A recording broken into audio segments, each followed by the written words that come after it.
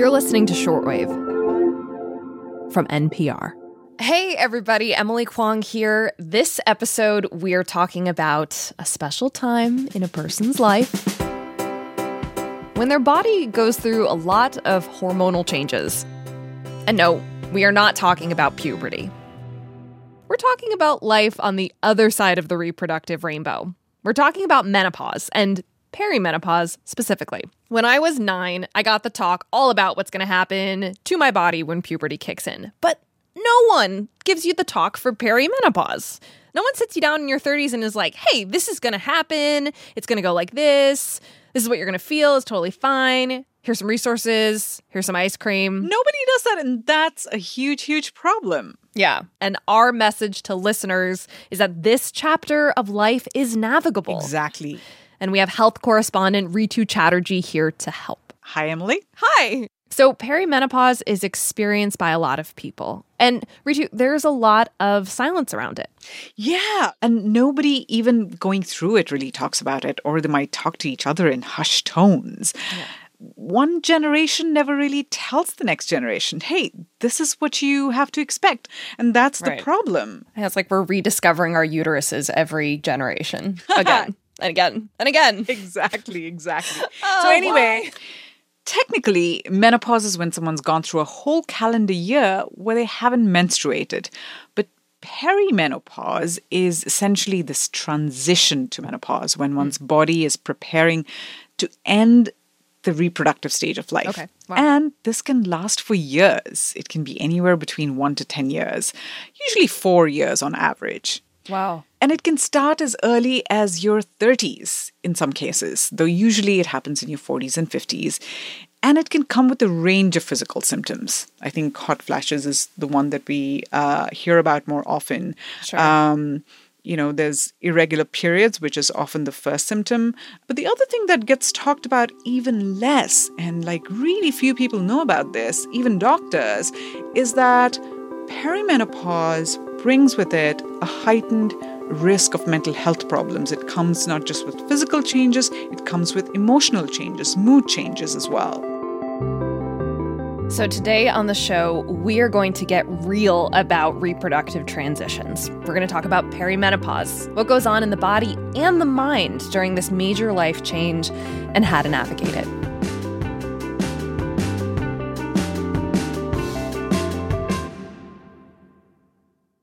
Today, I am joined by NPR health correspondent and reproductive fairy godmother, Ritu Chatterjee, for some real talk about perimenopause. We're going to talk about how the physical symptoms can come with a host of emotional and mental health symptoms too, which some people don't realize, right? Exactly. But before I say more, I just want to say that I think I love my new title, Reproductive Fairy Godmother. But anyway, getting back to business, yes. So I wasn't sure how it would go. Yeah, the physical symptoms can come with a host of emotional and mental health symptoms, absolutely. So take, for example, a woman I spoke with, Terry Hines. Now, about a decade ago, when Terry was in her mid-40s, her period started to change. It increased in frequency, it increased in intensity, and it increased in duration. Now, she had some of the classic symptoms of perimenopause, like hot flashes. And she also started gaining weight, which many women do during this time. But there were notable changes to her mental health, too. I just did not have the energy to do the things that I wanted to do. There was such a fog over who I was, what I wanted, where I was going, what I was capable of accomplishing. I just could not find my footing. At the time, Terry lived alone in Philadelphia, where she worked as an assistant principal at a school. Mm-hmm. And she really struggled to get out of bed and go to work and do the things that she loved to do, like taking her dogs for a morning walk. And she began to withdraw from her friends as well. Yeah, Ritu, speaking from experience, these all sound like symptoms of depression, self-isolation, fogginess, low energy. Exactly. And, the thing is that Terry had actually struggled with depression before and had sought treatment for it. And she knew her symptoms, she knew her triggers, and that was usually a big change in her personal or professional life. But this time, though, she says she was just so focused on all the physical changes going on in her body because of perimenopause that her emotional struggles, at first, they didn't even register in her mind. Oh, so on top of perimenopause, Terry was managing depression too.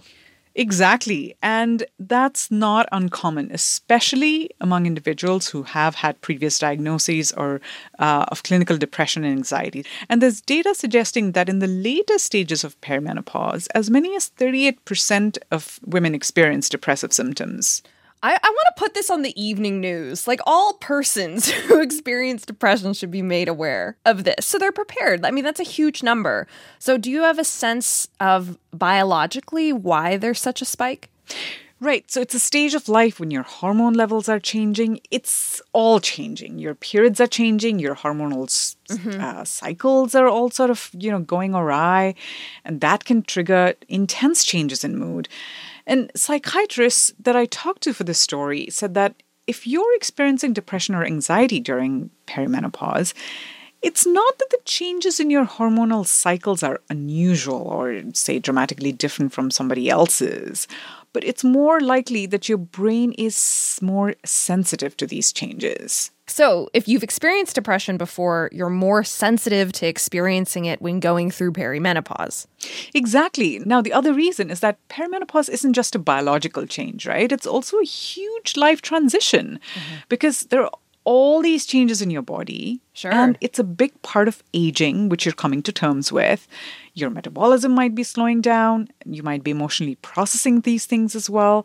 And any big life transitions can affect people's emotional well-being as well. Right. So what did Terry do when she realized she was going through a depressive episode on top of perimenopause?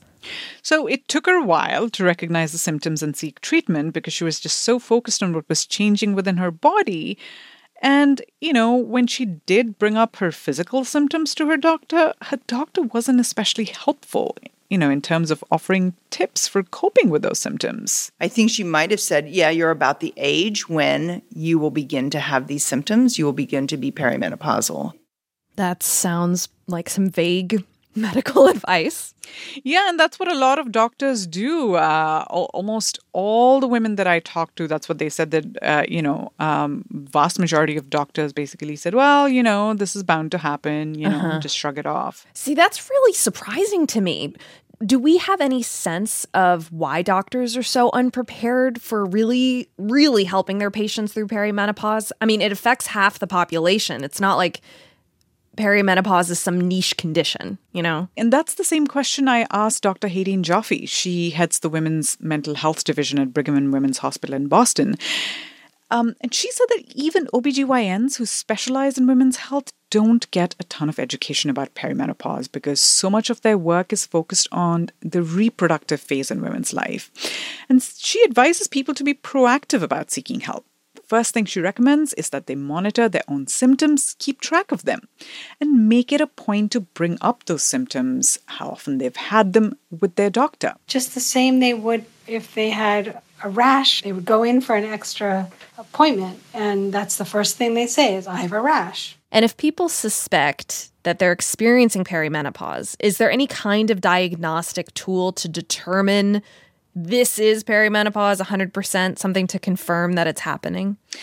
Unfortunately, no. And according to Jaffe, there just isn't a good test to diagnose when you're in perimenopause. So there's no really one point in time when a hormone test is done that can be as definitive in helping somebody understand what's going on in their body, just because if you do the test today versus tomorrow versus next week, you might get a very different readout since it's so variable. So the most telling symptom, she says, is changes in your period, changes in frequency and or flow. But in terms of the other symptoms, everybody experiences perimenopause differently. There's night sweats, hot flashes, which some describe like having panic attacks. And there's symptoms that affect your sex life, like vaginal dryness that can make sex painful or a decrease in libido. Keeping track of these changes helps you bring that information to your doctor. To quote my esteemed colleague, Madeline Quesavaya, data is life.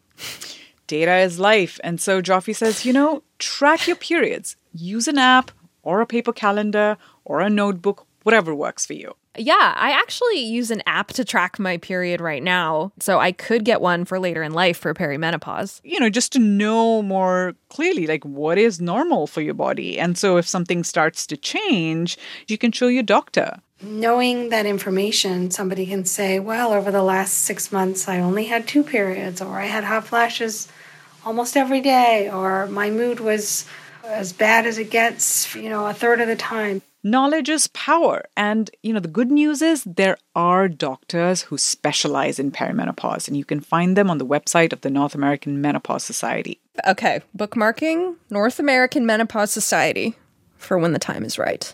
All right, so Ritu, I appreciate this so much because I think when it came to perimenopause before this conversation, I drew a blank. Like, I didn't know menopause was one day and perimenopause was all the years leading up to it. And that's why I think the women I talked to and the experts I spoke to, really pointed out that one thing to do to sort of get through this, or even if you're getting to the age where you think you might be approaching perimenopause, what could be really useful is to surround yourself with a community of people who have experienced this, and then just try to talk openly about it. Like a perimenopause support group? Yeah, perimenopause support group. I can't tell you how many women told me that, that's where they found support, that's where they found information, and that's what kind of made them feel like they weren't alone and in this fog, suffering through this and bumbling their way through this.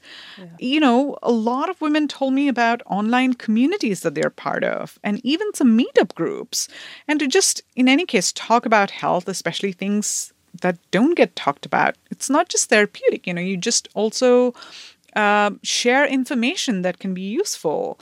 Yeah. And, we heard from Dr. Hadeen Joffe at Brigham and Women's in Boston.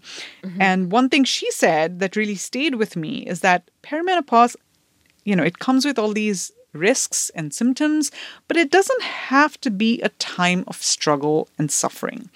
It can be an empowering experience. I want people to have permission. I want people to feel that they owe it to themselves and the people around them that they aren't suffering. I love this. We're taking perimenopause back, changing the narrative. Ritu, reproductive fairy godmother, thank you so much for bringing us this vital, vital information. Anytime. It was my pleasure. Today's episode was produced by Rebecca Ramirez and Emily Vaughn, edited by Jeff Brumfield and Viet Le, and fact-checked by Ariella Zabidi. I'm Emily Kwong, and you're listening to Shortwave from NPR. Activist Aaron Dorr tells his flock of pro-gun followers on Facebook that he's tirelessly fighting for their Second Amendment rights. But if that's true, why do so many pro-gun Republicans hate him so much? Aaron Dorr is a scam artist, a liar, and he is doing Iowans no services and no favors. Find out on the No Compromise podcast from NPR.